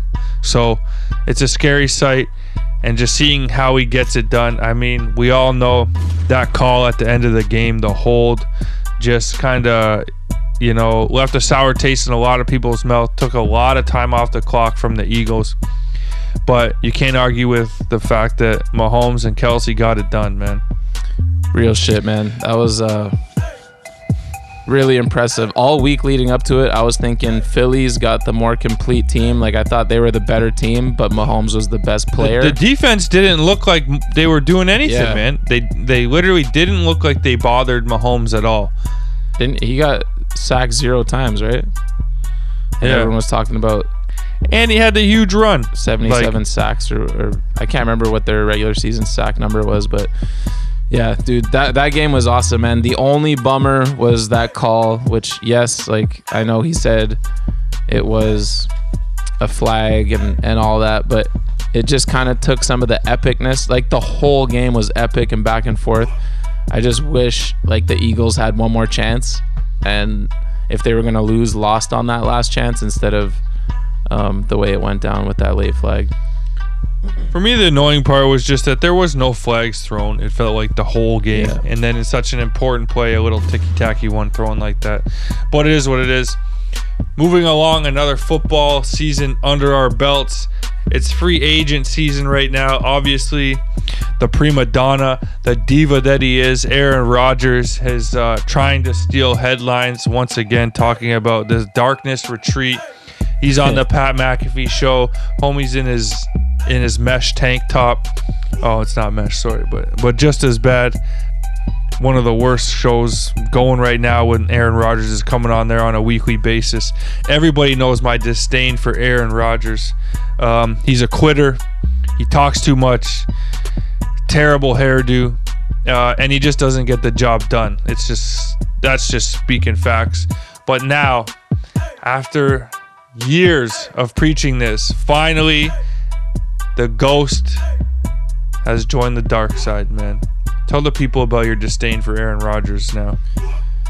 Yeah, I mean, it's another one of those ones where it's like I started watching football later than you. When I first started watching it, I wasn't really feeling him, but then I think my second year doing fantasy, I just drafted Devontae Adams in 2 leagues, and I got Aaron Jones in 1 league and watched all 16 games, and like Devontae became like one of my favorite players to this day. And so I had a little love for Aaron Rodgers, but that has just slowly waned away over the years. Just the Pat McAfee shit, like, just, it's crazy because he gets chirped and called a diva nonstop, but then he just keeps like making it worse somehow every fucking week. It's insane. Love stealing headlines.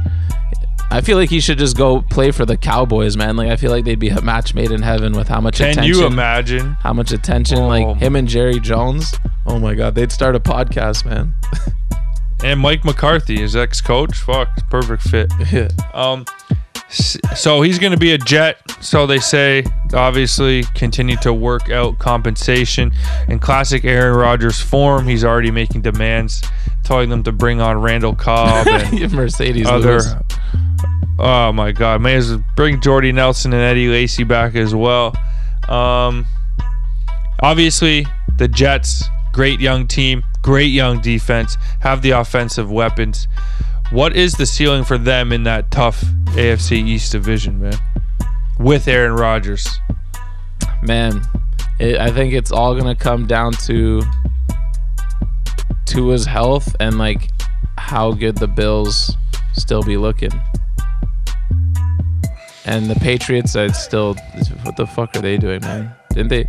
They got Juju. They got Juju, like the dustiest, washed up fucking scrub kook of all time. Like, I hate Juju. I feel like I've said that many times before, and I'm not like a big Patriots guy, so I don't mind him going to a team that I don't really like anyways. Him and Mac Jones can have fun fucking sucking. But yeah, that's actually going to be a fun division, man. Hopefully Tua stays healthy all season, and we know the Bills are going to stay relevant, so that'll be fun. Aaron Rodgers with all the young goons in the AFC, good luck, buddy. Yeah, it's going to be a highly contested division. 2 quarterbacks on the move. I mean, there's going to be a ton more, but 2 are locked down right now. Jimmy Garoppolo heading to Las Vegas. Derek Carr heading to New Orleans. Who has the better season, man? In real life football, not fantasy. What team is going to do better? I'm not a fan of Derek Carr at all, but I just think the team around him. Well, fuck, we don't know what Michael Thomas is saying, but Olave was looking they got like Olave, a beast. yeah. Yeah, but I'm going to go with the Saints just because the Raiders' defense was just an absolute joke last season. Jimmy G, like, doesn't raise your ceiling at all, in my opinion. Like, he can give you a decent floor, but is it even that decent? Like, he was with the arguably, like, the best scheme and like, team around him to, like, help him succeed. And then he'd always get blamed when they lose because he could only do so much. So with a worse team around him, I'm interested to see. It could be a dumpster fire season. And the Saints trash division, like, there's no reason why they can't make the playoffs this year just based on their division alone. And 2 more things. Did the Bears make the right choice trading the first overall pick and putting their fate in Justin Fields' hands? I believe so. Like, because what were they going to do with the first pick? Like, grab a QB and start over? Like, this way they get to fucking add significant pieces, not only this year, but for the next few years. And they got DJ Moore. Like, I love that trade, man. That is the next question. What is DJ Moore now with Justin Fields? Fuck. I don't know. Hopefully better. Like, I would love for nothing more than to see Justin Fields have the offseason that Hurts had last year, where he comes in and all of a sudden he's fucking like a really good passer. Like if that could be like the AJ Brown kind of like how he just changed Hurts' whole game. And obviously Devontae Smith came into his own. But I would love to see it because, man, it's just been so sad watching DJ Moore year after year. Like, he's so fucking talented and just having these scrubs throwing to him. So I really like the Bears could be a nice bandwagon for me to jump on next year. Just kidding. But if I draft one of them, you know I'm gonna be on it. But I'm hyped for the Bears, man. I hope it works out. And one last parting remark. As a fan base, has there ever been a bigger downgrade than what the Buccaneers are going to have to deal with, going from the GOAT and Tom Brady to Baker Mayfield? Yo, that's just like, they're probably already looking at quarterbacks for not this draft, but the next year's draft, man. Yeah. It's one of those things, like the Raptors did it, man. They mortgaged the future for a ring, and the Buccaneers did it as well, and they got one. Probably wish they had got another one when they lost to the Rams on that last second play by Stafford, but they got the ring, much like we did up here in Toronto. And you know what we always say, it's worth it, baby. Go get your rings, forget about the future. Yeah, Hundo P, man. It sucks because as soon as you get one, you want more, or you at least want to like stay relevant for a while. But sometimes you just gotta go back and watch those videos of drunk Tom Brady and just try and relive that moment. Just like I rewatched that video of Joel Embiid walking down the tunnel crying. Just like I rewatched that video of Leslie hitting the game winner at the Bunt Jam last summer. Oh yeah. And that's how we end this episode 1 of season 17. On a good note. Everybody, just think back to your most beautiful sports moment and let Ants 1's beats just take it away. We'll catch y'all next week. Peace. Peace.